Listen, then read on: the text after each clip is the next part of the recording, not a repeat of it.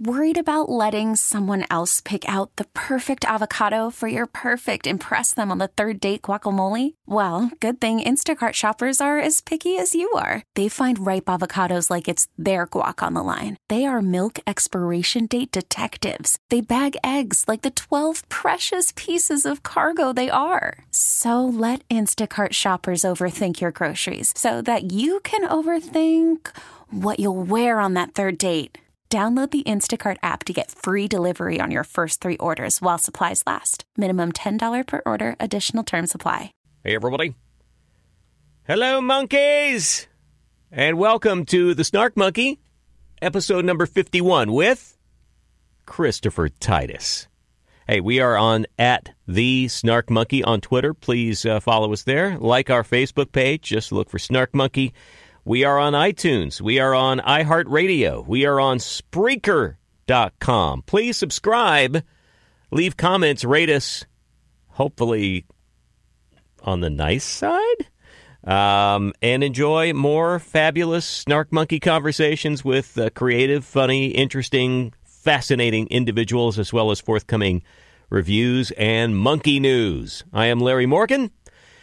And do you hear that buzz? Is there a buzz? Do you hear a buzz? Oh, there's a buzz on Snark Monkey. Except the kind of buzz we're getting is purely technical and electronic and not social media worthy. Nah, but it's going to happen. And this might be the episode. Christopher Titus, fantastic stand-up comic. I'm a communicator. He has been doing it a while, and he may be best known for a highly touted, critically acclaimed, much publicized Fox TV series back in the old 2000. Lasted for, I guess, 3 seasons, 1 short season, 2 full seasons, and it was really pushing the envelope. It was shot completely differently. It was based upon his own actual rather bizarre and dark upbringing with an alcoholic father and a mentally ill and suicidal mother. And wow, I mean, it was some pretty edgy TV. And then as Christopher has documented many times, he kind of imploded in a meeting with a Fox network executive, and the show went away. Christopher did not. Now, much of his upbringing, as I mentioned, the childhood that he had, he has documented in so many other ways, so we don't really delve into that. So if you need kind of a Christopher Titus bio, he has talked about it in so many other places, and in fact, if you can find his earliest specials, in fact, his one-man show called Norman Rockwell is Bleeding was basically his introduction to the world of what he grew up in and how it affected him. That also happened to be the one-man show when he was performing it live that got him his TV show and has set him on a very interesting path. Now, it's been so many years later, but in our conversation, you will hear the ending of the TV show is still very painful to him, I think, and he's recognizing now in hindsight how he messed that up, but at the same time was trying to stand his ground creatively. So we do get into that. And we also talk about all the things he's got going on now, which, of course, he's got his own podcast. He's got his tour he's been doing. If you are hearing this now, as we post this on June 9th, he will be at the Brea Improv in exotic Brea, California, 9th, 10th, and 11th. He moves on to Vegas, Des Moines, Omaha, Kansas City. And he will be shooting his current tour as a special in Escondido, California at the Central Theater on July 9th. It's called Born with a Defect. You can find out where Christopher Titus will be near you at ChristopherTitus.com. But, wow, we do get a little nuts and bolts about comedy here, and I think even Christopher thought that maybe that was going to be super boring to everybody. But if you are a fan of stand-up, if you want to hear about somebody who has done it, perfected it, gotten really good at it, continues to create really good, relevant, honest material, then you want to hear this. You'll like this. And he's funny. And we have a good time. And he's funny. And he loves Prince. He fucking loves Prince. Why does Christopher Titus love Prince? Why am I suddenly trying to do a bad Seinfeld? You'll find out here. Snark Monkey number 50. What did I say? 51? It's 51. If I didn't say 51 at the beginning, I'm not re-recording this. It is definitely 51. Here's Christopher Titus. Enjoy.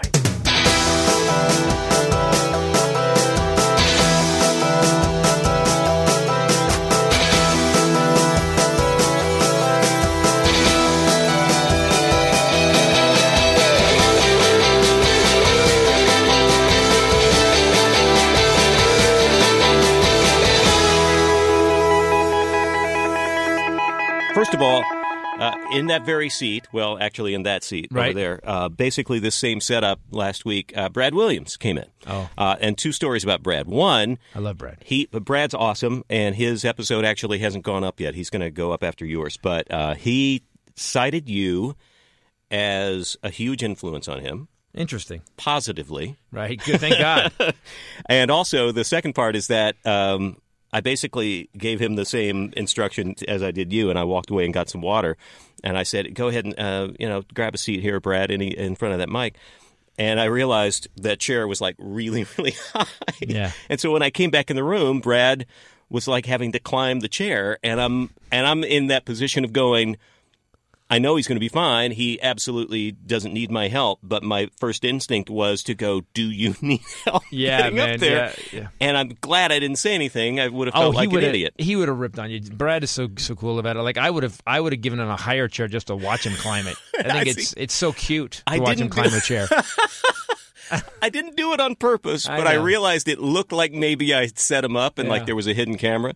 So the first part of that statement is, you and I are essentially the same age, and now how does it feel to be the person that other comics tout as their influence? You're the grizzled veteran of comedy now. Grizzled is such a crappy word. I know, right? Because I'm the same thing. I feel like I just got started, but I've been doing radio forever, and I have jocks tell me, I remember hearing you and so when I was in junior high, and it makes me feel frickin' ancient. Not even that. I started it as a teenager, so I've been doing comedy 30 years, and I think it's weird. I do have such an opinion about it, and it's really an honor. I remember, people would say, comics would get this weird, young comics get this weird thing about Leno when he had the Tonight Show, and I remember going to see Leno live when he was the man. I mean, there's a reason he got the Tonight Show and had it for so long, because he was the best comic working by far. I agree. When he would go on Letterman and do his bits and What's My Beef and all that stuff, and the one night a week he filled in for Carson, it was clear he was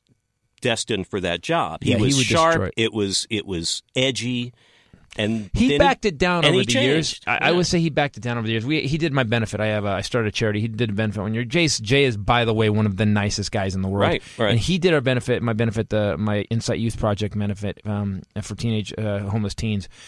And one night we were up there, we were doing the benefit at the Wiltern, and John Lovitz, I got John Lovitz to do it. This is when John Lovitz had started comedy. John was doing this horrible pussy-licking bit, and I'm like, and I'm watching it. I'm not thinking it, because I wanted to put butts in seats. I wanted to make money, so John Lovitz.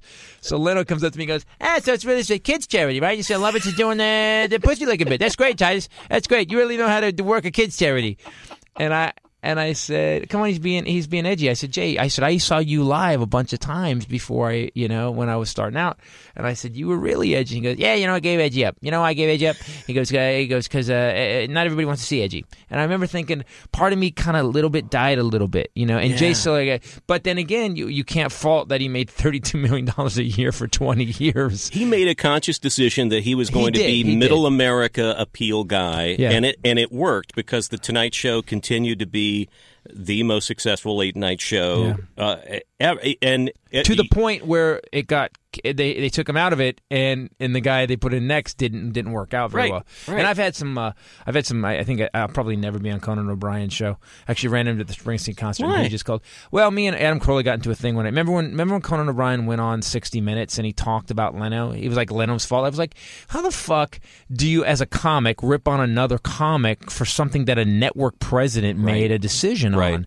And that whole thing was such an anti-Leno thing. And again, I'm not necessarily a Leno defender, blunder, but anybody who used logic knows that was NBC fucking that up royally. Yeah, have you been in show business? Because it's usually not the talent that fucks it up. No. I mean, talent will kill themselves. Talent will tell them to give themselves a heroin addiction or die have Prince die of a fucking prescription overdose.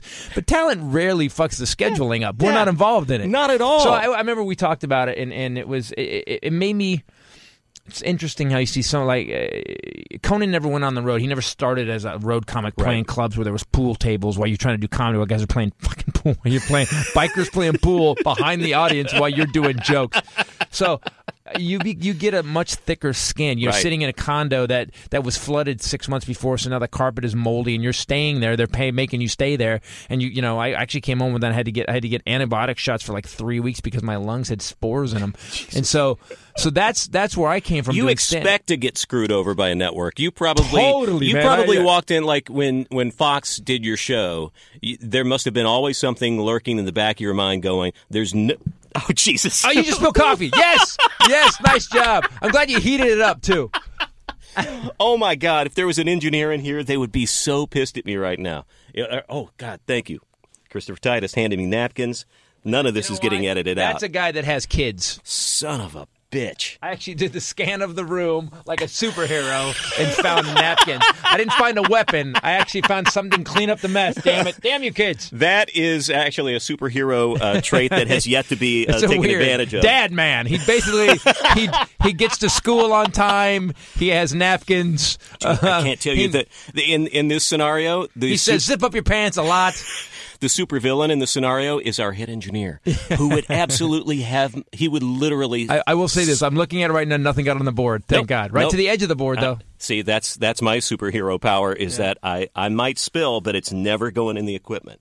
All right, so all your notes are absolutely ruined, and I'm going to have to remember these. That's right. We were talking about Leno. Oh, so in the back of your mind, when you got that Fox show, as great of a opportunity as that was your mentality, there's no way this is going to last or go the way I want it to? Yeah, or were you dazzled by it? You know what's weird? I had 2 deals before that where it was exactly that, where like you'd come in and they signed me a writer, and the writer was like horrible, like he never performed stand-up. The weird thing about stand-up comedy is that you become this person who knows how to get on stage and make an audience laugh, and you know what's funny and what's not, and it's because you have to take a poll every night, and your poll is laughter.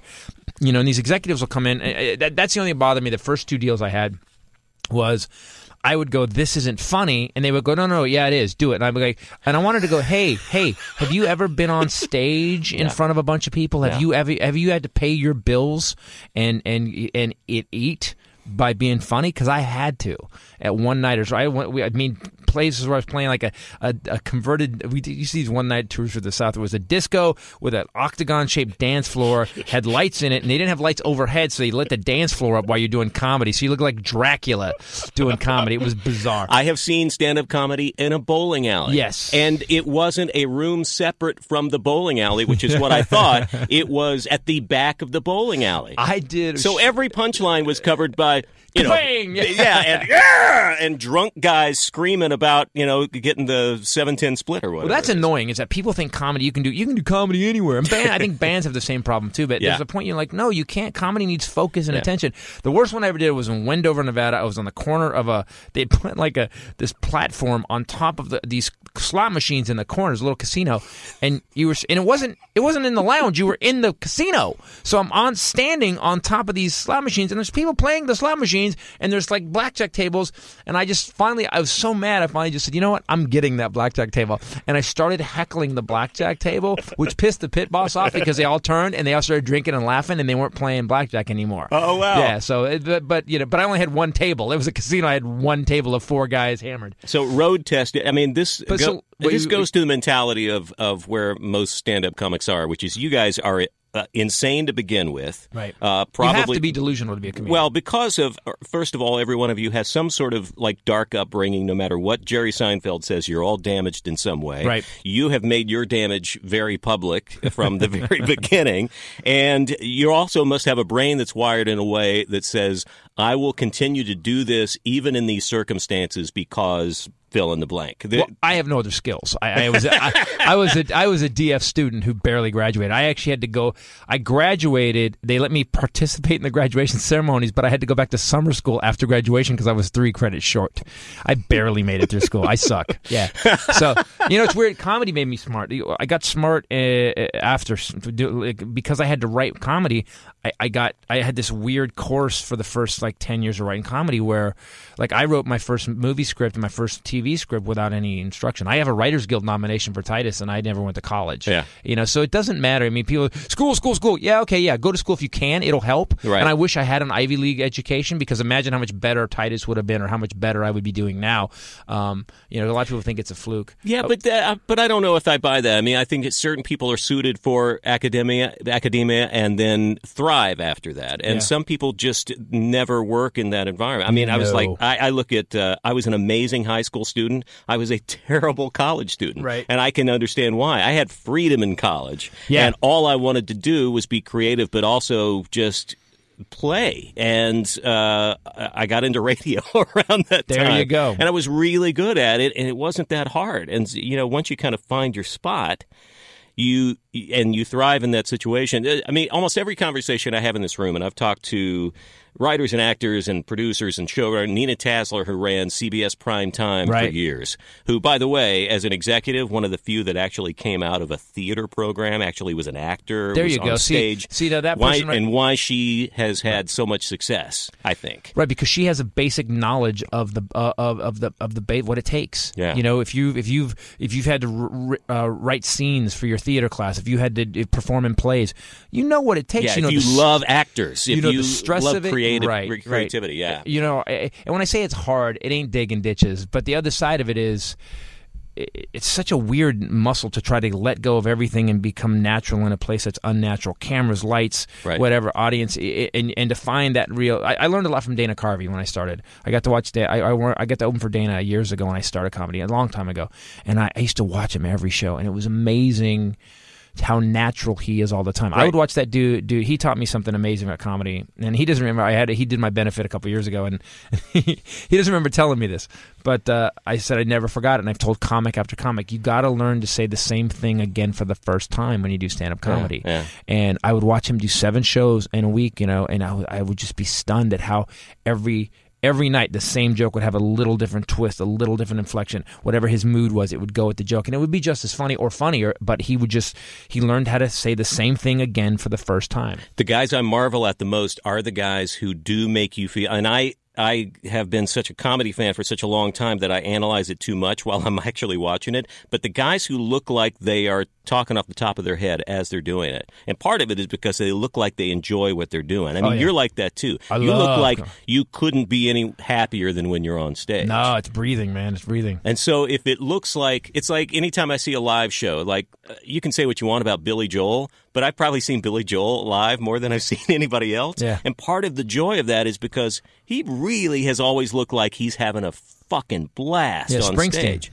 Oh, absolutely. Yeah, every show is amazing for him. And you can see him. The thing about Springsteen is you can, and I've got to meet him a couple times. I did a 28-minute bit off voice in my head about meeting him, and but I've gone. We went some this year, and even on a bad night, I've seen him enough to where I've seen a night where you can see he wasn't happy. Yeah. There's a point where he downshifts and he goes to another gear, and he also doesn't give a fuck. I learned that from Springsteen. I also tell that, my wife's a comic, and we do this thing before we go on stage. We're like, fuck these people. And we don't mean we don't respect the audience. Right. We mean that you can't worry about the audience. The audience, so many comics walk on stage worried what the audience is going to think, and I have it. I don't want to suck, but the best I've ever been on stage, here's what I'm saying, I don't care what you think. This is what's funny to me. I'm doing this. Whether it's Arm the Children or this new bit I'm telling the story about teaching my daughter. My daughter, we were watching the Ferguson riots, and my daughter, and I think I'm being a good parent. And my daughter, who's 13 at the time, goes, "Dad, why are black people so angry?" And I remember thinking, "Oh God, let's watch SpongeBob." Oh God, because I look at the color I am. It should be illegal to ask me that question. The only place you can find this color is in a napkin factory. How does anybody answer that question? Yeah, well, so it would turn into an hour-and-a-half long conversation about black people and what slavery and where they went through and why there's this underlying thing. And it just got worse. And at one point I'm in the middle of it, I realized, if I keep talking, I'm going to be sitting across from her principal in a couple weeks. Because I'm saying stupid crap, and then she's asking me worse questions. And I just walk into her principal, she's going to say, Mr. Titus, did you have a long talk with your daughter about black people and slavery? Because there was a riot on Thursday, and your daughter organized it. I'm like, oh no, really? Was it bad? Well, here's one of her picket signs. We're all pink on the inside like salmon. Did you tell her that? God. Yes, I did. I'm sorry. I had to pull the ripcord. So whenever I write, like, I would always choose, and I'm a huge fan, of Carlin and Pryor, because those were the first two guys. And my wife, who's a comic, doesn't get Pryor. She's like, I don't get it. I don't get why it's funny. He's meandering. And I'm like, it's different. You have to put it in a historical context. Yeah. At the time when Pryor started doing that, Pryor went from trying to be Cosby on what's the guy, right here. Oh, Ed Sullivan. Ed Sullivan.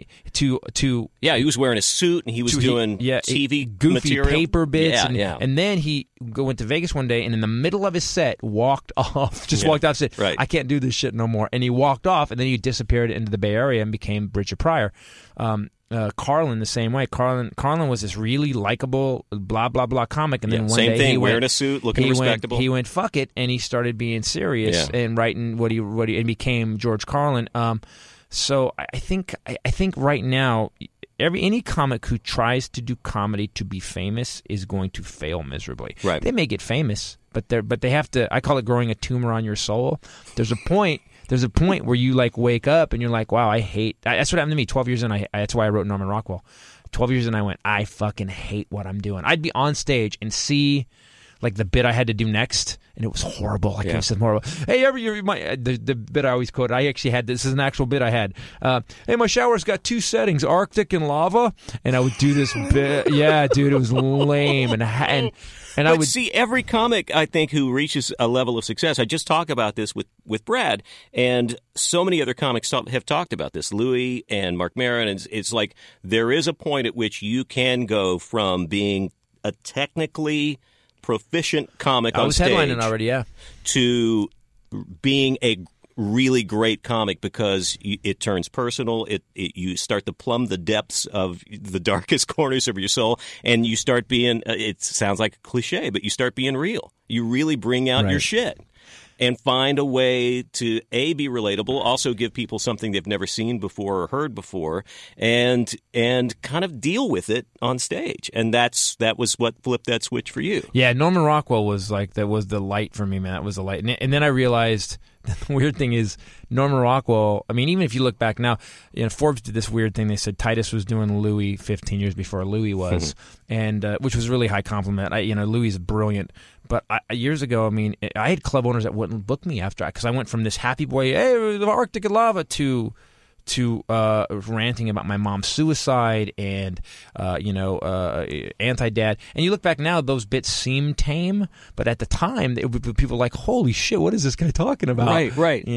Well, let me actually deal with that, and we're going to jump around. We already have, Chris, so just bear with me here. But right now, comedy is in such an interesting place because, for one, it's really good right now. There are a lot of good guys working, and there seems to be a bit of a resurgence. A lot of different styles, too. Yeah, and like the Comedy Store is like happening again when it was just in the doldrums for a while. And it just seems like people are gravitating back to stand-up comedy right now. And also, you guys couldn't be more in a position of instant critique than you are right now. People are, recording your material while you're on stage. Not on my show, they won't. Right. See, I want to talk about that because I got my black belt in 06, man. I will take your phone and wing it against the wall. More than ever, you're dealing with social media, people responding to you, and you don't shy away from really hard material. And there are more and more guys who are out there kind of doing this stuff and opening themselves up to the political correctness police and all that stuff. So you're in a weird position, but at the same time, there seems to be more and more edgy stuff being put out there. I don't think anybody respects a pussy comedian. I don't think anybody respects a guy, and I think your job, who was I talking to? Somebody, there's 2 kinds of edge that I find. I'm not a big fan of talking about anal sex. I'm not about blowjobs, and I'm just not a big fan of it. It's easy. I always say, if Red Fox did it better in 1961, why are you wasting your fucking time? time. You know what I mean? Yeah. And there's so much of that going on right now. There's this whole camp of comics, and this is probably going to get me in trouble down the line.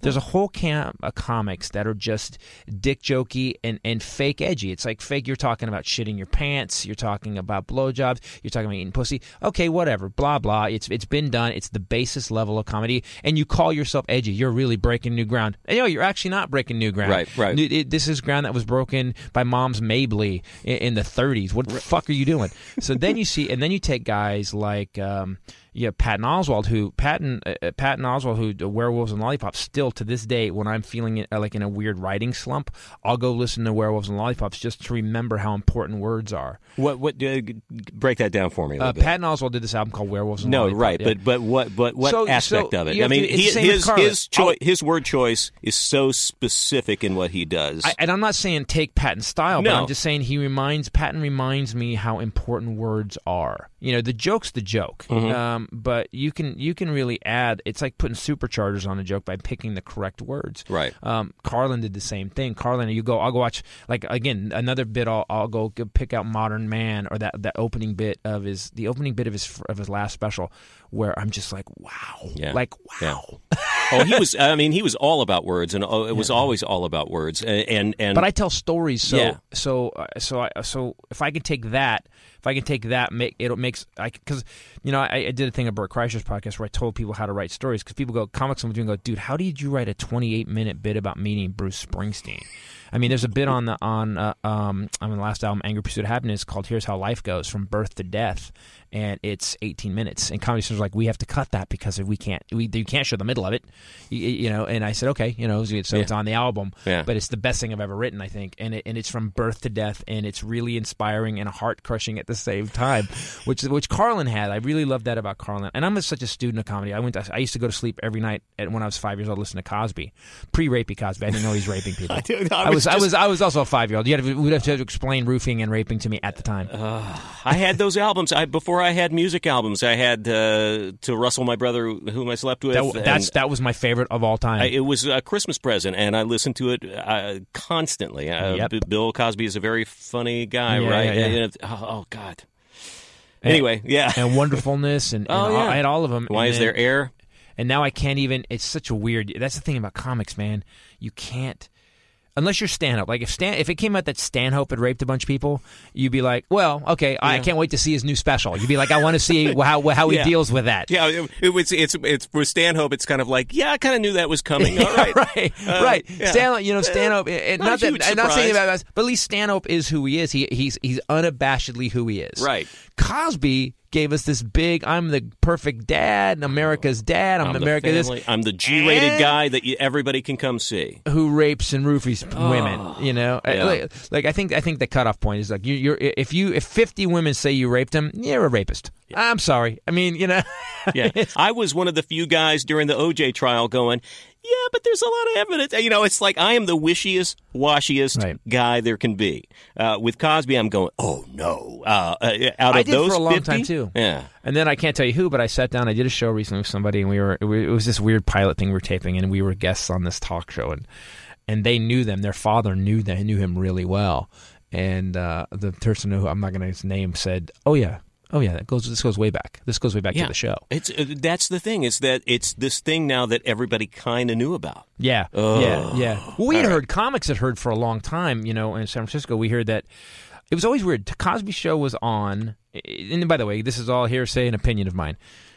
Cosby Show was... Thank you. And not the opinion of me, Larry Morgan. Thank you. Right. So Cosby was on, and he kept working Harrah's in Tahoe. Now he had a show he was the biggest show on television. This was before the internet and all these other shows. This is when the biggest show on TV was watched by 30 million people. Yeah. Yet he kept going to this casino at Harrah's in Tahoe. And I found out that there's some gambling issues. Oh. So he had a contract with them for a long time. But there was rumors that he would fly women around all the time. So I mean,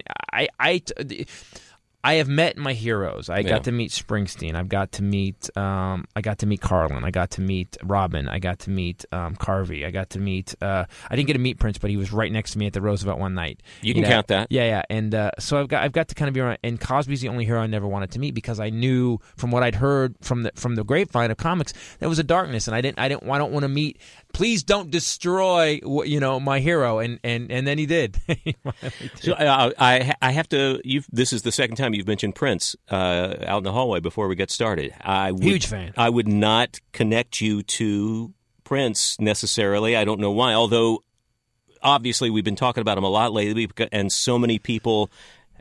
When you revisit his body of work and you just go, oh my God, look at what he did. Why Prince? Where did that come from? Just let me tell you what a level of Prince fan I am. At one point, I had a white chocolate dolphin from his wedding to Maite and a napkin with the symbol on it in a glass case in my house. And it sat there for 3 years. And one day I woke up like, what am I doing? How did you get that? I had a dude in my acting class whose wife had designed the wedding, had actually done a lot of design work for the wedding. And he goes, and he just once showed an acting class with this plastic bag with a white. I go, what is this? He goes, this is from Prince's wedding. Oh my God, it's from Prince's wedding. I was so freaked out. I became a fan. I used to drive a truck for this company years ago when I was like 18, and I was 19 because I was doing comedy and I was working a day job and doing comedy at night, and I would listen. The 1998 9 album had come out. I read an article in the San Francisco Chronicle about his appearance at the Oakland Coliseum, where and it was just this crazy review. And I said, "Who is this guy?" And then a comic, Warren Thomas, who's not around anymore, sadly.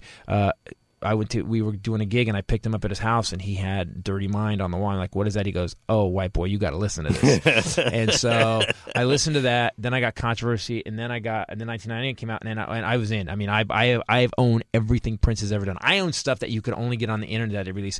But also, it's not just musically, but Prince started doing things years ago. I mean, I remember in 1996 or 97 when the internet was just hitting, he started his own MPG Music Club and was releasing stuff over the internet. Right. Then my year might not be right, and had taken over. And I remember Chaos and Disorder. I used to read the liner notes. At the back of the album, Chaos and Disorder, he rips Warner Brothers. He said, this is the last piece of music I will ever be writing for Warner Brothers. He puts it on the album. Yeah. He's like, here's an album to release by Warner Brothers, and it says, fuck you, Warner Brothers, on the back of it.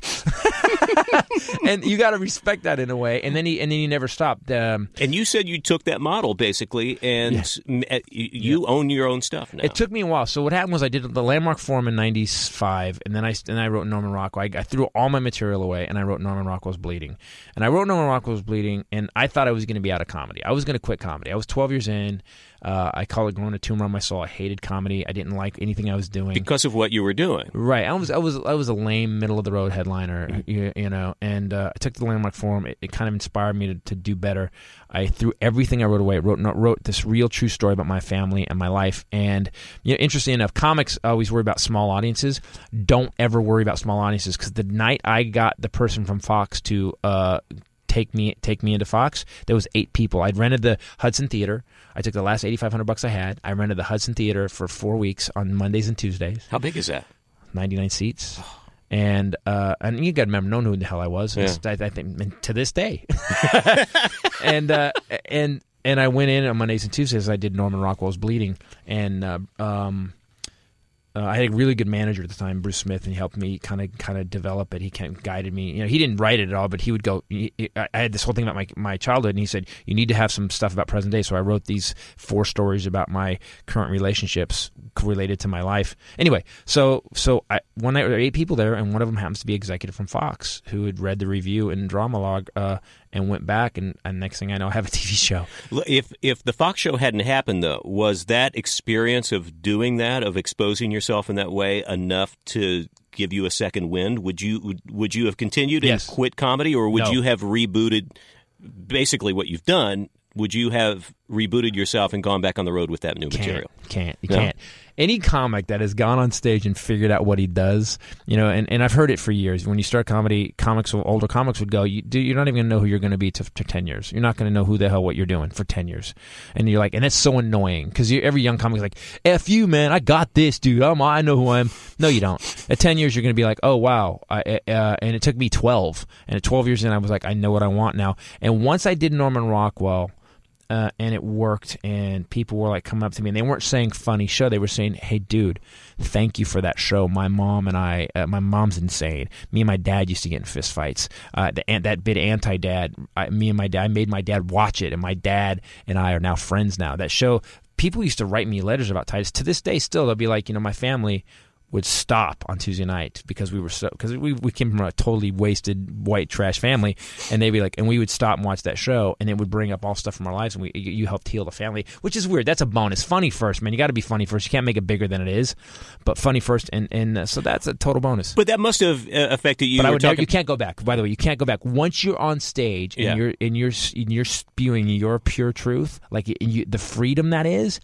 There's no way in hell I could have gone back and done anything but that. But it did give you impetus to start that phase 2 of what you do on stage. Yeah, oh yeah, definitely. I mean, you didn't want to quit comedy at that point because... I was going to quit. I was going to open a body shop. And then once I did Norman Rockwell, it relit all the fires. Right. And then I thought, oh my God. And then my ex-wife, she was cheating on me, and then that's where Love is Evil came from. And Love is Evil is that one where people...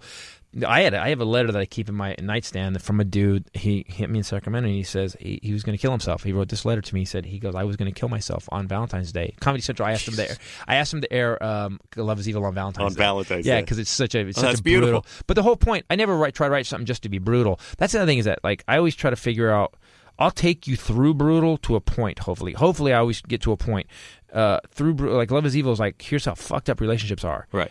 Love is still possible. Right. That was the whole point of that. All right. So before you said you go on stage and fuck them. I mean, again, not about not caring about the people, but you don't get wrapped up in the reaction. But having heard that, once you started doing Norman Rockwell, there must have been something that said, my instincts are right. People do actually care about this. And even if I don't know how this night is going to go, I know I can affect people. I mean, that's a huge confidence booster because you realize you're doing material now, at this point, Norman Rockwell on, that is actually impacting people and not just making them laugh. Yeah.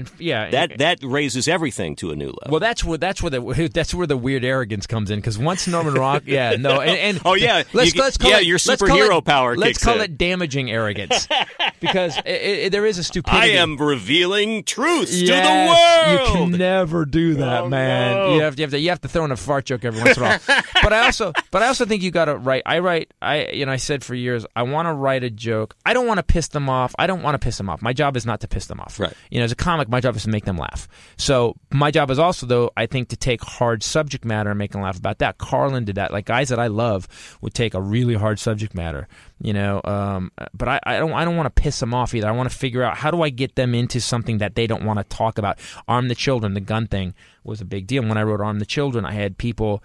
I kind of wrote it as this weird twist where people think I'm pro-gun, and at the end I flip it and I go, "Do you see how Hitler?" Because they're cheering in the room, "Arm the children!" And I just go, "Do you see how Hitler got started?" I said, "Did you hear you guys? You guys were yelling, 'Arm the children!'" And I had one lady. We released it on my website, and one lady wrote me this angry letter. She downloaded it and watched it. And I said, "You guys are a social experiment that I just performed, and you failed horribly." And she wrote this angry letter. It said, "I am not a social experiment. Damn it!" And blah blah blah. This whole thing about guns and why I was wrong to be messing with people like that, and blah blah blah. And it's still one of my best bits, man. And when I wrote "I'm Whitey and I Apologize," we're still having racial problems in the country. I wrote that way back, and that was Angry Pursuit. I was 5th annual End of the World tour, and we were still having so much race problems, and I wrote, I didn't actually write. I got tired of hearing the white man this, the white man that, because I got tired of it, and so I originally wrote that bit as, okay, fine, I'll apologize for, and I personally apologize for slavery. I apologize to the Japanese. I apologize to the Indians, and I apologize to everybody. The weird thing was, I wrote the bit kind of ironically pissed off, it's all my fault. And people white people were like, "Oh, thank God someone said it. Good." Wow. Now, and it turned into this weird, I got this black audience now because they're like, "Yeah, thank God someone apologized."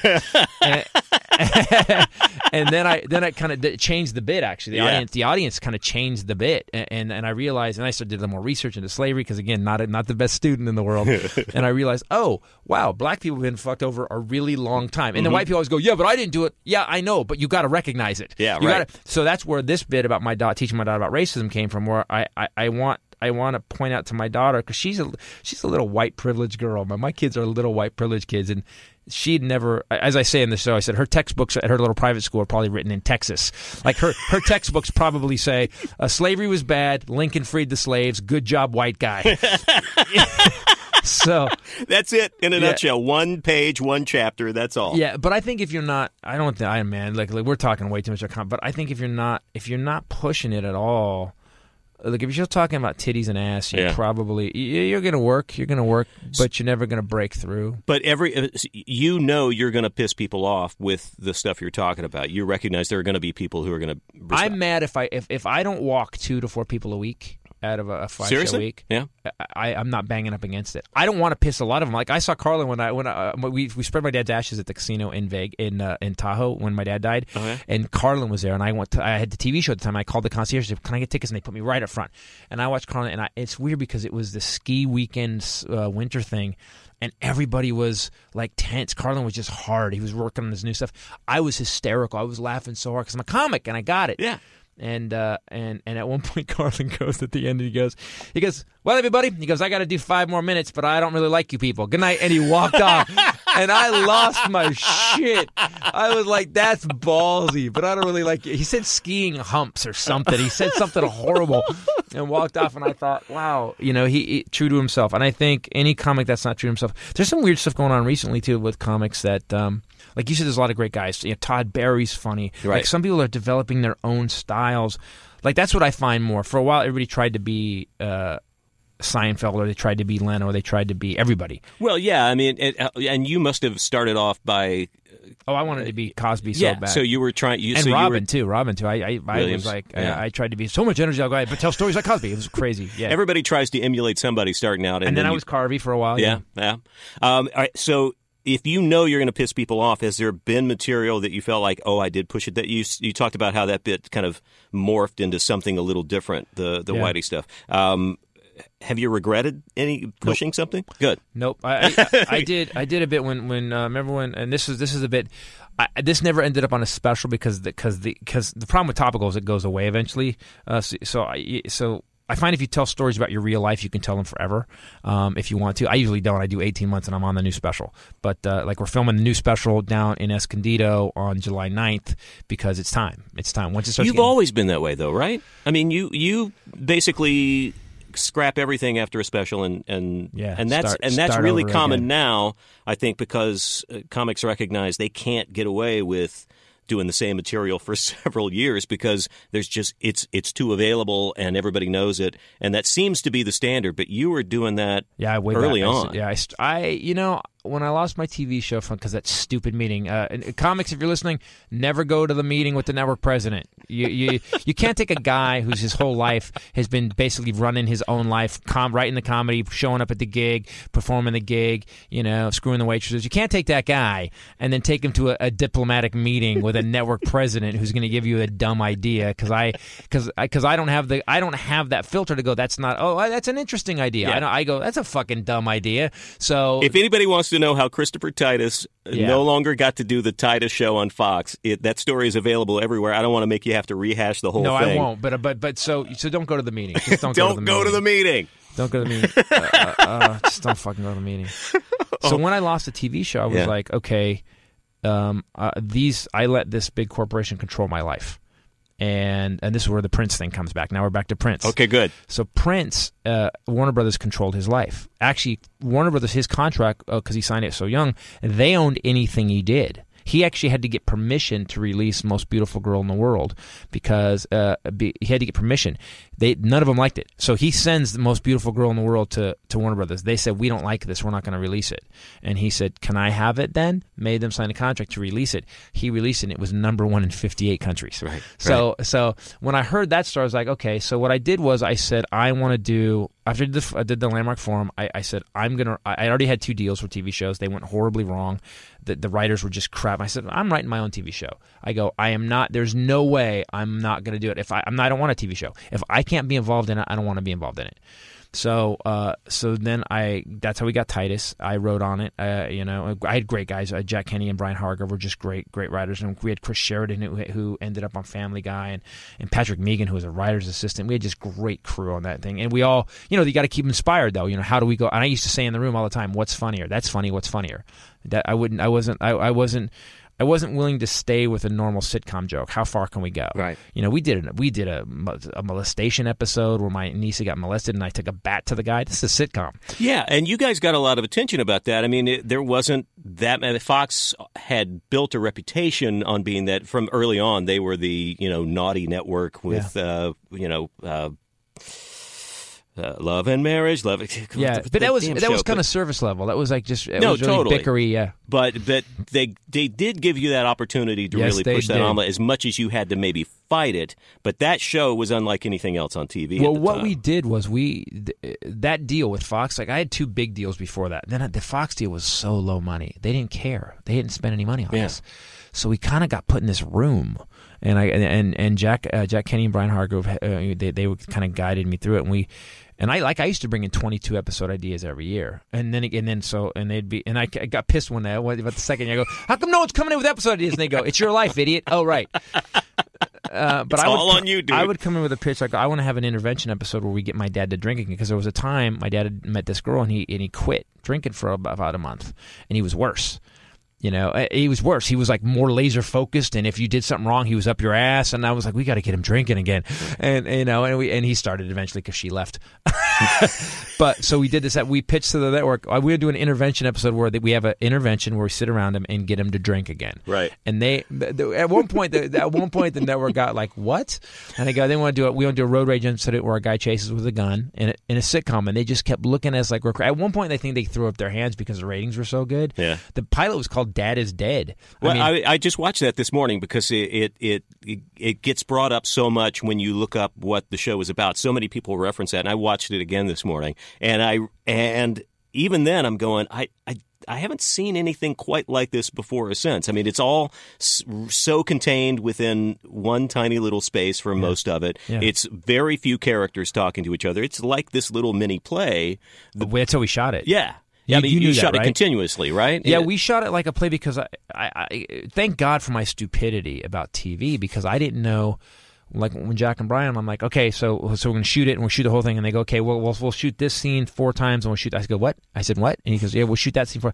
I go, you can't do that in front of a live audience. He goes, yeah, that's how it's done. I go, how long is the audience here? They go, well, usually they leave at midnight or 1. I said, and I've been a live performer. I go, you can't motherfucking audience like that. Yeah. Are you going to make them sit here from 7 o'clock to midnight? I would shoot somebody. And they go, well, that's the way it's done. I go, no, it's not. And they go, well, the actors can't remember lines. I said, oh, yeah, they can. so we actually had this weird device where, I said, I want to write it in one space, in one theater space. So our crew, by the way, on Titus was the most amazing, because they had to build. It wasn't like Cheers where the bar was set up. Right. They had to build a new set every week. They had to build the car shop. We had a couple sets that we would use 4 or 5 times a year. Right. And they kind of stacked to the side. But then we did it. We did a hit. We actually brought like 35 tons of snow in to a soundstage. and did a skiing episode. And those guys were great. And it's weird. They must have loved to just be doing something different for a change. It was a blast. Yeah. It was a blast. And the audience was there at 7. We would do the first run through 7:30. 7:30, we'd be done by 8. Then we would take a break for 45 minutes, and we'd go up in the writer's room and just start paying. That joke sucked. Told you, blah. We'd repeat each other. then the writers, again, great writing staff, they would give me some new jokes, or I'd go, we need a joke for this. What is this? And we'd pitch on something. Good. And we'd go shoot it again. And the actors, too. Man, I got to tell you, that the biggest regret I have in show business is having that meeting with Gail Berman, because I wish all I had to have said was, hey, that's a good idea. Let's try that. And then I could have gone back later and talked to her one-on-one and said, hey, listen to it. But even the actors, like, we would sit in a room, so they'd be building the set, and we'd do our run-through, and I go, all right, guys, and we go in this room, and we'd sit there for 3 hours, and we would just run the script. So the cool thing was, we got beyond that initial where you're funny because the lines are funny, but you're trying to remember them, so you're not acting it as well. We would burn through that part, so you'd done the lines so many times you could play with them. Mm-hmm. They were in front of you, like, I can mold this. And Zach Ward, man, me and Zach Ward, and Cynthia too. I just worked with Cynthia on the movie we just shot. And they were, and Keach too, and David Shatraw. That cast was lightning in a bottle. Yeah, and I think David Shatraw is still mad at me. He wouldn't even make an appearance on the DVD box set. He wouldn't even. He was like, nope, don't want him. He pissed me. I think Jack Kenny's mad at me too. I thought everybody's over it. I apologize to everybody. I should, but in my defense, and I have no defense really, I could have just shut the fuck up. But in my defense, I was writing on the show all the time. I was acting on the show all the time. They were sending me. Also, I'm a comic, so I was writing stuff for the TCAs, or I was doing comedy bits. I was doing press all the time. I was doing Politically Incorrect with Bill Maher. I'd be working all day, and then I'd go do press for Fox, and then I'd be back at 9 in the morning on the set. Plus, I was executive producer on the car. So I was, and at one point, I walked in. I'm the guy that did my T-shirts at the time, and he's a friend of mine, Ron. And I walk in, and he just stops and goes, "What the hell happened to you, man?" I go, "What?" And he goes, "You look like you're dying." And I was pale. I was working too hard, and I got a little crazy. And I got that meeting with Gail Berman. Again, I'll talk about it. But I was so. We were working so fucking hard, and I was just like, you know what? You're the third president we've had in 4 years. Right. Fuck. Can you let us just do the show? Right. You know, and that was a mistake. So they're mad at you because they love the show, though. I mean, that's. I think we all agree, looking back on it, was lightning in a bottle, Yeah. and and that's a big lesson I learned. But then again, could I do it again? Yeah, I have an idea for a new show, but everything is so weird now. Like whether it comes a comedy specialty, there's so much now. Right. And the problem is when you get that much stuff, the quality starts to drop. There's so much bad stuff still. Right, but then at my argument to that is, A, you can find a place where you can have the creative freedom to do it exactly the way you want to do it. Yeah. And if it's really good, it'll rise to the top. Have you watched Maria Bamford's show, Lady Dynamite? Maria's such a different genius. Maria is... No, I know, but would you ever see that on anything remotely network? No. Have you watched it? No, I haven't seen it, okay. But I know Maria. But I will go... Maria, my God. I will drive to go watch Maria perform. It is absolutely bonkers television, and in its own way is maybe some of the most brilliant stuff I've ever seen. Tonight I'm going to go watch it. She gets to let her crazy brain come out, and it's also super personal. And one of the reasons I brought it up is because I think it's finally for her an expression of what her brain really looks like on television. Yeah. And some of it's really poignant. What channel is this on? It's on Netflix. Okay, it's on Netflix. Yeah, it's 13 episodes, I think, and it's fucking brilliant. And I don't know that everybody will get it or everybody will like it. And that's my point. But that's when you know you've hit it. Right. Look, if I don't want everybody to get me, I don't. That's my point. Is that I want enough people to get me, right? To where I can have a nice life and my kids get to go to college. But you've proven that. I mean, that's why I'm saying I wouldn't necessarily cross off the idea of coming back and doing something like that again on whatever outlet, because you have that kind of brain. You've got that kind of creativity. The fact that you knew nothing about TV and you stuck to your guns and you shot it the way you did, and then later, again, it's kind of like another pre-Louis thing. Louis was given this thing on FX that nobody really knew what it was going to be, and you can't watch that and say that's typical television. No, these tiny little movies that, again, it's his brain kind of on TV. It's weird. He's such stylistically, man, such a brilliant So guy. I think, on the contrary, you have that kind of brain. You've already been through the ringer. You know what works and what doesn't. You could definitely put yourself in a position. Well, to we just shot Combustion Films. My company just shot our first movie. I know. And this is based on a pilot you pitched before, right? Pilot. We actually shot it, and Bryan Cranston directed it, and it was 6 years. I didn't know that. It was 6 years ago. Oh, it was in 2006. This is Special Unit you're talking about. Yeah, right? and actually the same guy. Special Unit's an interesting story. So. Can you give the premise real quick? Due to the Fairness and Disabilities Act, the LAPD has to hire 4 handicapped undercover detectives, and I play Nick Nolte's mugshot. I play the worst cop in LA. And I wanted it to kind of be like 48 Hours. That's one of my favorite movies. And that's a great movie. It's a great movie. Walter Hill, man. Yeah, man. The script is immense. But what Nick Nolte did. No. Eddie Murphy's the flashy one in that one. He's great in it. But Nick Nolte is so good in that movie. Totally. Just an iconic. It's everything Dirty Harry is with a loser on top of it. It's just such a great character. So I was driving home from another meeting with some network executives, and I was pissed off because Titus had been canceled, and everybody was like, "Let's get him another show." But I have to admit this. I probably have a reputation after Titus to be a little bit of a tyrant. I guess I was at the time. I wasn't listening to anybody. I was working so hard. I was tired. I didn't have time. I was so tired all the time that I didn't have time to. If any argued with me, I'd be like, "No, doing it this way because it's what works." And And so I probably owe some. I apologize to everybody over the years, but I think I got a little crazy. Nothing bad, nothing too crazy. I wasn't Axl Rose, but I got a little nutty. You didn't go Axl on us. I didn't go Axl. So that's a thing. So we did this in 2006, and it was great. Doug Herzog, who approved Titus, who's the best executive I've ever met. Doug Herzog is this guy who takes creative people. He goes, okay, that's a good idea. Do that. And then he doesn't fuck with you unless it goes bad. If it goes bad, he's like, fix this now. But up until then, it doesn't.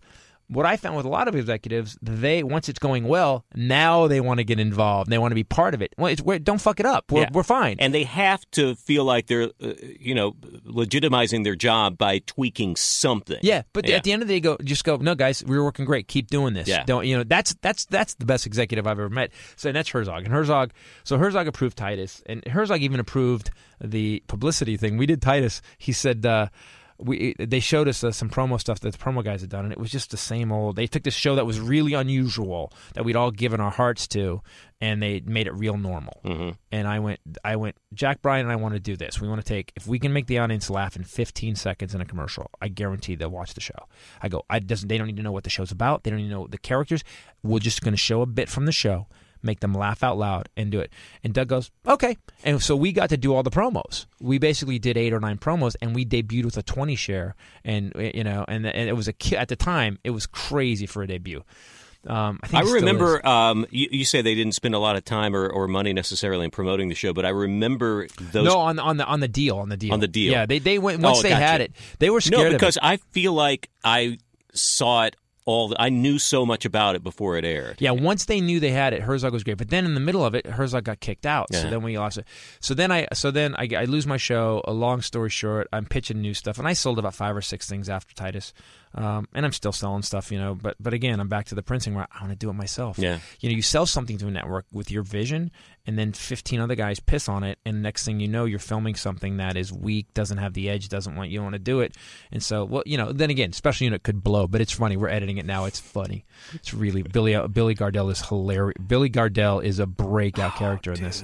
So he's so good. But I let him go nuts. Like he plays the worst police captain in the world, and he hates my guts, and he goes batshit. It's so at one point you can't. I've seen it 100 times already editing it, and it still makes me laugh. He's so good in it. So we do. Cranston, who was done with Malcolm in the Middle, hadn't got Breaking Bad yet, and so I asked Brian if directed, and he said Brian directed it. We shot it in 5 days. Comedy Central was just really gave us a schedule, and we shot this funny pilot. It was really funny, and it's online. You can probably see it. And then it took him 8 months to say no. And I guess what I heard was somebody at Comedy Central had a kid who was autistic and had a real problem with it. But my point was never to make fun of disabled people. My point was that disabled people don't have a shot in the business. They just don't. Now the business talks a lot about them, and the only people that really, really help them is the Farrelly brothers. The Farrelly brothers will hire. But the Farrelly brothers walk it like they talk it, and actually Pete Farrelly got involved in this movie. Oh, yeah. So here's what happened. So I'm pissed. It takes them 8 months to say no. And the worst story, I'll tell you, this is the worst story. When did they say no? What year was this? This was the end of 2006. We filmed it in February. I think it was like summer. It took them forever. Wow, so you've been hanging on to this idea for 10 years. It's one of those ideas that I knew, like Titus. Titus, when I came up with it, I was like, I know this is it. Yeah. And when I pitched to Jack and Brian, I want to do flashbacks and black and white, and they were like, you're crazy. They're not going to do it. I said, nope, that's what we're doing. And I had this inspiration of like, nope. No, Norman Rock. No, I know what to do now.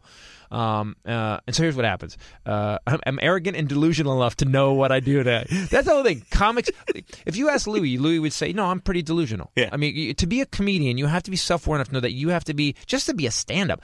I am going to be the guy that's going to walk into this room and make these people laugh. I'm the most important, special, and charismatic person in this room. That's fucking serial killer shit.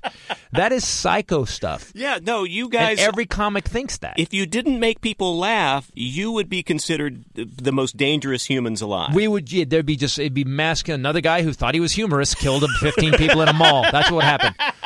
That's what would happen. If you didn't have that outlet, you guys would be. Hell, oh God! Yeah, we need to spew it. Lock every one of you up. Our job is to watch how fucked up things are and then talk about it. Yeah. And imagine if we couldn't talk about it. We would just notice how fucked up things are.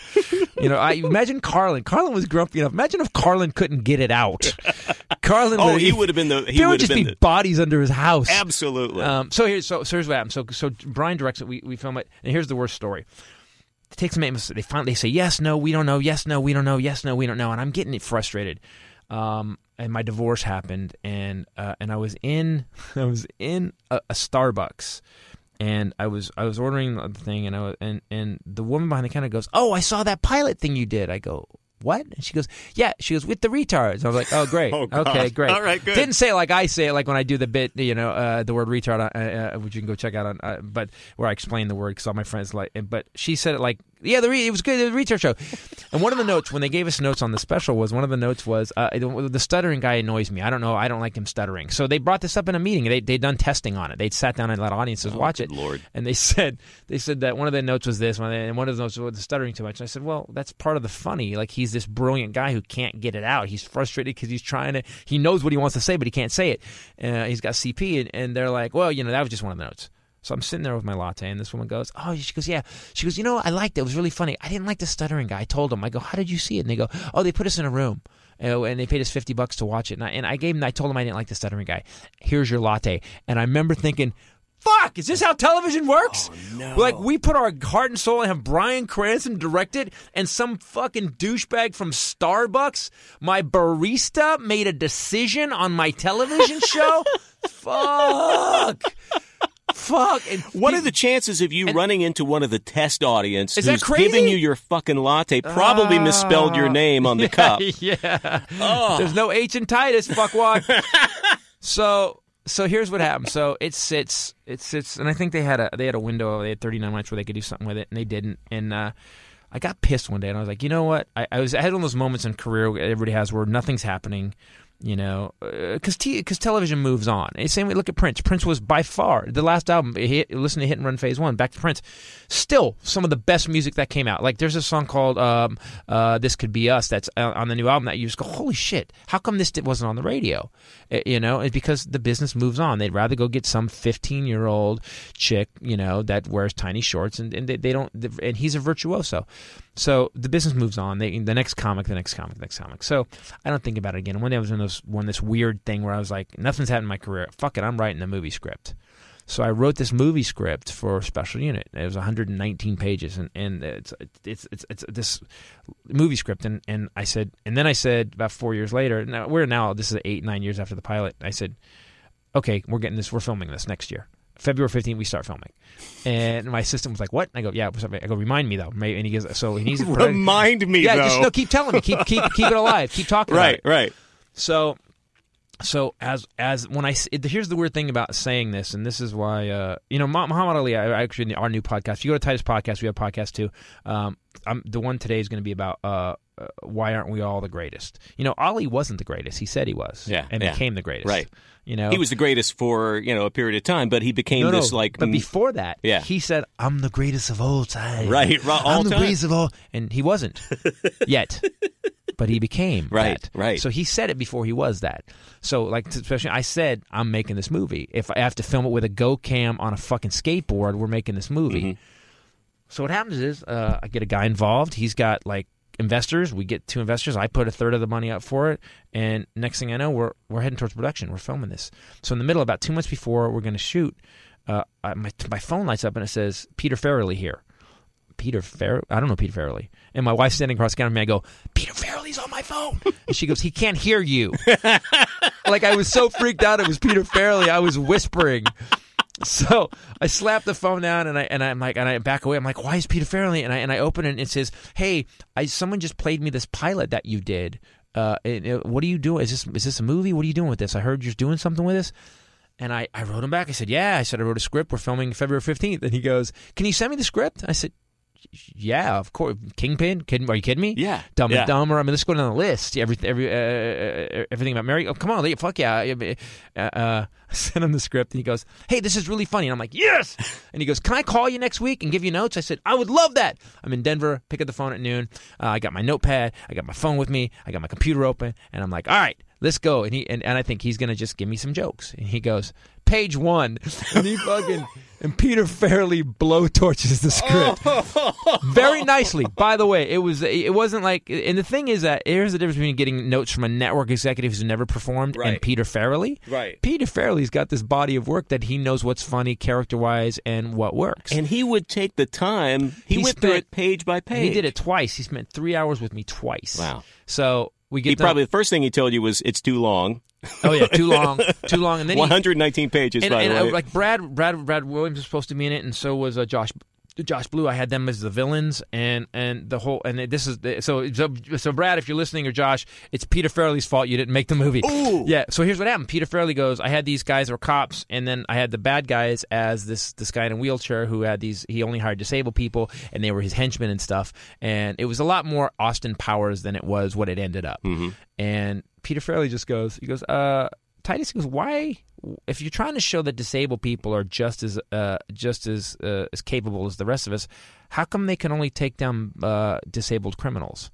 And I had this moment of epiphany. I was like, wow, that's really, wow. Yeah. You're right. You're absolutely right. So I did was, I rewrote 75 pages. This is of how script. Soon before production This is 2 starts? months. Oh. I rewrote locked myself in a room, and I rewrote the entire script. I mean, and I got to tell you, man, it was inspiring too, because at the end of the note session with Peter Farrelly, I was like, wow, now I have, and he was so great about story and structure, and so I said he's absolutely right, and I'd written enough to know what he was, that I'd written enough scripts and got that I knew what he was talking about. It was just stupid stuff I rewrote the whole script, and it came out so well. How are people going to see Special Unit? We don't know yet, man. We're putting it into Sundance. Hopefully, it gets accepted. It's really funny. We're in the middle. We just finished it in March, so we're finishing this. We're cutting now. It was 2 hours. It ended up 2 hours. So so it still ended up long, but it was funny. It was watchable. So Farrelly, one more thing. So then I sent it back to him, and he goes, this story works. This is great. Can I call you next week and give you notes again? And I'm like, oh, shit, no. I'm like, because I can't rewrite for it. I don't have time. We're going to film. And so I get down, and I got my notebook and my computer open and my phone. I'm ready. And he goes, page 23, I got a joke pitch. And he just had 4 joke pitches. And he said, this is great, man. And we've shot it. And I go, do you want to be a producer? And he goes, no. He goes, I have friends. He's got a buddy in a wheelchair. He goes, I have friends that are disabled. And he said, I want this. Someone's going to get this right. He goes, we got screwed on The Ringer. The Ringer, they got made fun of a lot. And he goes, you're on the track to get this right. He goes, I don't know if that will happen. He goes, but you're on the track to get this right. Right. And so he goes, that's why I want to be involved, and that's all I want to do. So Peter Farrelly, by the way, he's my new Jesus. I hope you gave him a nice something special thank you somewhere in the credits. We will put it in the credits. He may not want it. He may look at the movie and go, oh, let me give you notes. No, he's gonna give us notes on the cut, which is great. There's another fucking 3 days of my life. There's a really, really funny teaser up right now. There's a whole scene, actually, basically, that you guys put up. I take it, they make me, the mayor's my ex-girlfriend, and she's making me do this. She hates my guts, and the captain, due to the Fairness and Disability, basically we lose funding if we don't train these 4 undercover detectives, disabled undercover detectives, and so I take them to the gun range, and all hell breaks loose. Is this an actual thing? The disabilities? No, but it sounds like it. It sounds like it. That's when you sold it so well in Van Nuys, blah, blah, blah, blah, blah, and I'm like, oh, well, that must exist. Yeah. Yeah, I think it probably should. It probably should, man. All right, I'm going to lean over and pick up my coffee-stained notes. Yeah. Because I could keep you here forever, but here we go. If I can read them, all right. So we talked about. God, I hope it's been amusing. God, we've talked about the business for so long. This is what we do. No, look, this what I love to do is because you're funny and you've been funny in so many other. I love the process, and and also the stuff you've experienced, and I mean, there's inspiring stuff in here. I'll do quick questions here. By the way, you mentioned your Titus podcast, which is we do the Armageddon update. We write it. It's always funny, but we always deal with the world. Yeah. Okay, so here's actually I wrote down just scroll down here at the bottom Armageddon and /apocalypse. Those are words that come up a lot, quite often in your Well, everywhere. And doesn't this election prove it? Like, so I do a thing called the Armageddon Update, which basically talks about usually whatever nightmare news is in the thing. And it's amazing to me that the 4 last guys ended up Trump, who's like this mobster 4-year-old who talks about his penis at a presidential debate. Then you got Cruz. I'm glad Cruz is out because Cruz just walked the earth with this playing in his head. No one's ever going to wipe a booger on me again. No one's ever going to wipe a booger on me again. And now Hillary, who's got a wake of bodies, allegedly, I'm saying that because I don't want to end up, sitting in my front seat with a gun on my hand and trunk fibers on my shirt. This podcast is going to end up in some sort of evidence room at some point. And then you got the Bernie, who I love Bernie, but Bernie, just every time I saw him, I thought, wow, he looks like a really joyful model train enthusiast. Like he's going to be in the basement of the White House just doot.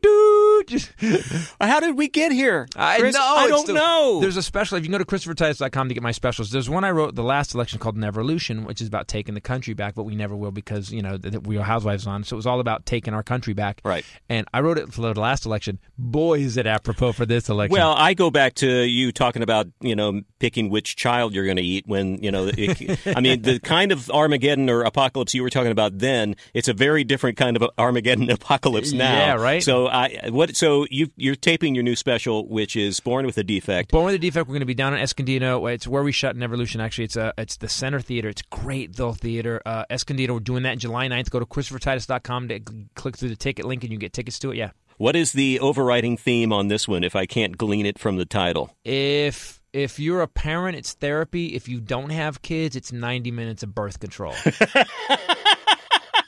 How old are your kids now? My son just turned 12. I got 12 and 14. So so it's great. So my house is just like a thunderdome of stink right now. It's amazing. Yeah. By the way, my son is 24. That never stops. And my daughter's going through the change, which is so fun. Hi, Daddy. Like, honey, hey, calm down. I know what this is. You're very pretty, and here are some M&Ms. Oh, shit, you're in trouble. Let's see. You are doing the Brea Improv this weekend. Improv this weekend. Yep. We got that Thursday, Friday, Saturday, yeah. And so what'll happen after this, once we film it on the 9th, so this is the last time you're going to see this show because I start dismantling it. The second we film the special, I start dismantling. Yeah. All right, so quick questions. I don't know. Do other people do this? Before I knew about where you're from, I always pegged you as an East Coast comic. Man, I don't know why I get that, but I would have even said like a Boston or something, except no accent. Is it my attitude? Yes. Okay. Well, I was raised by a raging alcoholic and a mentally ill mother, so I think which is, by the way, is a very East Coast thing. Yeah. As a very small kid, I was dealing with situations that were pretty hardcore, and you had to talk fast, and you had to eat fast, or else shit was going to break off at the dinner table. Yeah. And you had to learn to talk to sheriffs when they evicted us. So I talk quick, and I have an attitude. Like I guess I definitely have that alpha male thing where and I don't mean to. I think also even just like a quick glance at your bio, you see Newark, and you think, oh, it's New Jersey. No, it's freaking Bay Area, right? Yeah. Newark, so today is Wednesday. By the time this posts on Thursday, we will have the results. Are you a Warriors fan? I'm not, man. No? I'm not a basketball or football. The 49ers broke my heart when DeBartolo left. I've never been a basketball fan because I was so lame at it. All right. I'm good now though, but so I never got into it. I'm not a big watching sports fan, like the X Games. Yeah. Like I'll do that. I had a big dirt bike for a long time. I have a dune buggy. I wakeboard. I snowboard. So no Giants, no A's, no nothing. Here's the thing. I'm a big drag racing fan. Like Tony Schumacher's a friend of mine. Anything you can do where you can die on fire, there you go. I like that. But throwing a ball around, never. I was never into it. So and it's weird because guys look at me like I'm weird. I'm like, nah. So until they dunk that ball in like kerosene, light it on fire, and when then it becomes throw it on the field. Ball, like if like roller skates on fire, and there's bullets flying, even beanbag bullets. You have to basketball with beanbag bullets. That game I'm in. By the way, rollerball, when President Trump takes office, that will be our new national pastime. Holy shit. All right. If you were forced to go up on stage and do karaoke, the go-to song would be, please be a Prince song. Yeah, well, it would be. If it were a Prince song, what would it be? Sexy Motherfucker. Are they going to have that on the karaoke list? You know what? I think they should. They should have this other section where You'd the be kids shocked can't sing. What they do, actually. Because I went to karaoke recently, and some lady got up and did like a album cut off a Fiona Apple record. Wow. And by the way, that place shut down. She did not make a great pick. So they do have everything. If it's not a Prince song, what is it? Rubber Band Man by the Spinners. Hand me down my walking cane, hand me down my hat. Dun, dun, dun. Yeah, that was like when I was a kid. That was like my favorite song. Dude, that is a great song. Favorite movie all time? Pulp Fiction, and then my top 5 are Pulp Fiction, Training Day, 48 Hours. I would probably go for just Popcorn, the original Independence Day. Oh yeah. And then what would be another great movie that I just love? By the way, the 5th one goes any Clint Eastwood movie, any Clint Eastwood Western or Dirty Harry movie. Oh, great. Favorite comic all time? Of all time? Yeah. You know, it's weird. It switched over the years. I would have to say, I would say Robin for performance, and I would say Carlin. I would have to pick Carlin because of the writing. You know, it doesn't matter. You can be a shitty comic, but if your jokes are solid, you can be a badass still. I've been thinking a lot about Pryor lately because, and you brought him up earlier. When I think about in my life, because you have these moments, and because I had one recently where my wife and I got so tickled at each other that we laughed so hard that we were rolling on. I mean, and this is why we've been married for 29 years, because we still have these moments to the point where, and it was at her expense, of course, because it usually is, but thank God she laughed along with me. So I won't tell you exactly why we were laughing, because she will not forgive me for that. But just like gasping for breath. And there are like maybe 5 times in my life I can actually remember those moments. And one of those times is White Boy, West Texas, midnight movie, Wynwood Cinema in Odessa, Texas, watching the first Richard Pryor. The Sunset Special? No, Long Beach Special. The Long red Beach Special. Shirt with that... the heart attack one, where he goes, where Patti LaBelle, I said, "Hey, God, please kill me." You weren't saying that when you know that pork, motherfucker. Exactly. By the way, that and the Dobermans and all that. That story, that heart attack. Because my dad, I think my dad was. We knew my dad was on the road to a heart attack. I remember laughing so hard. People forget. There's also, doesn't that the one where he also shoots holes in his car? Yeah. That special specifically, because I think Pryor kind of smoothed that after, but that special when he was at the top of his game, and I think Sunset Strip too. But Sunset Strip, he was damaged because of the fire. Yeah, still great. Yeah, still great. But that Long Beach special, I tell comics, you want to see a kick-ass Pryor special because they go, I don't get it. Go watch that special. I showed it to my son because I wanted him to have some perspective on a guy he didn't really know that well, and you do have to put it in some sort of historical perspective because the material itself doesn't seem as groundbreaking, but if you can put it in the context of what was going on around that time, and also when he talks about race and the cops and all that stuff, people don't realize he did this at a time. He talks about this bit, a black man in Beverly Hills shooting holes in a Rolls Royce while the girl is standing there, and he didn't get killed. Mm-hmm. Like in today, he'd have got killed. Yeah, but he does. There is a joke about I can't say the they words. They don't kill cars. Used. They don't kill. No, exactly. I'll quote it exactly.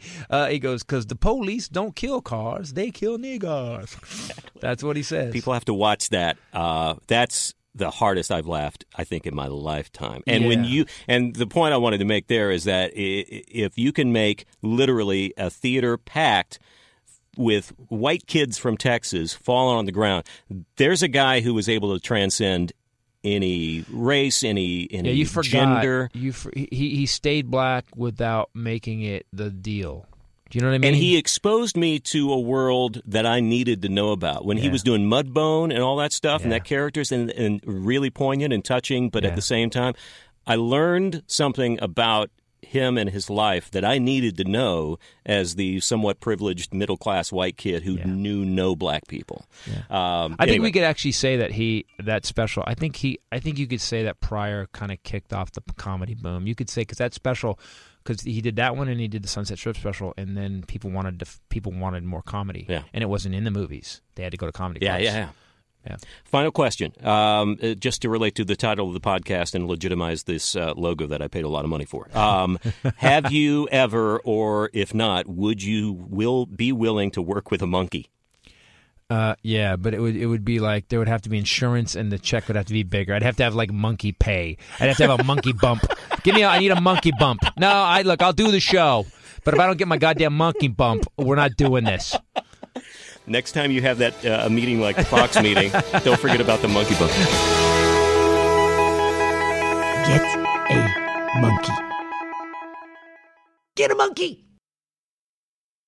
This episode is brought to you by Progressive Insurance. Whether you love true crime or comedy, celebrity interviews or news, you call the shots on what's in your podcast queue. And guess what?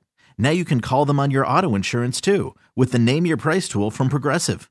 It works just the way it sounds. You tell Progressive how much you want to pay for car insurance, and they'll show you coverage options that fit your budget. Get your quote today at Progressive.com to join the over 28 million drivers who trust Progressive. Progressive Casualty Insurance Company and Affiliates. Price and coverage match limited by state law.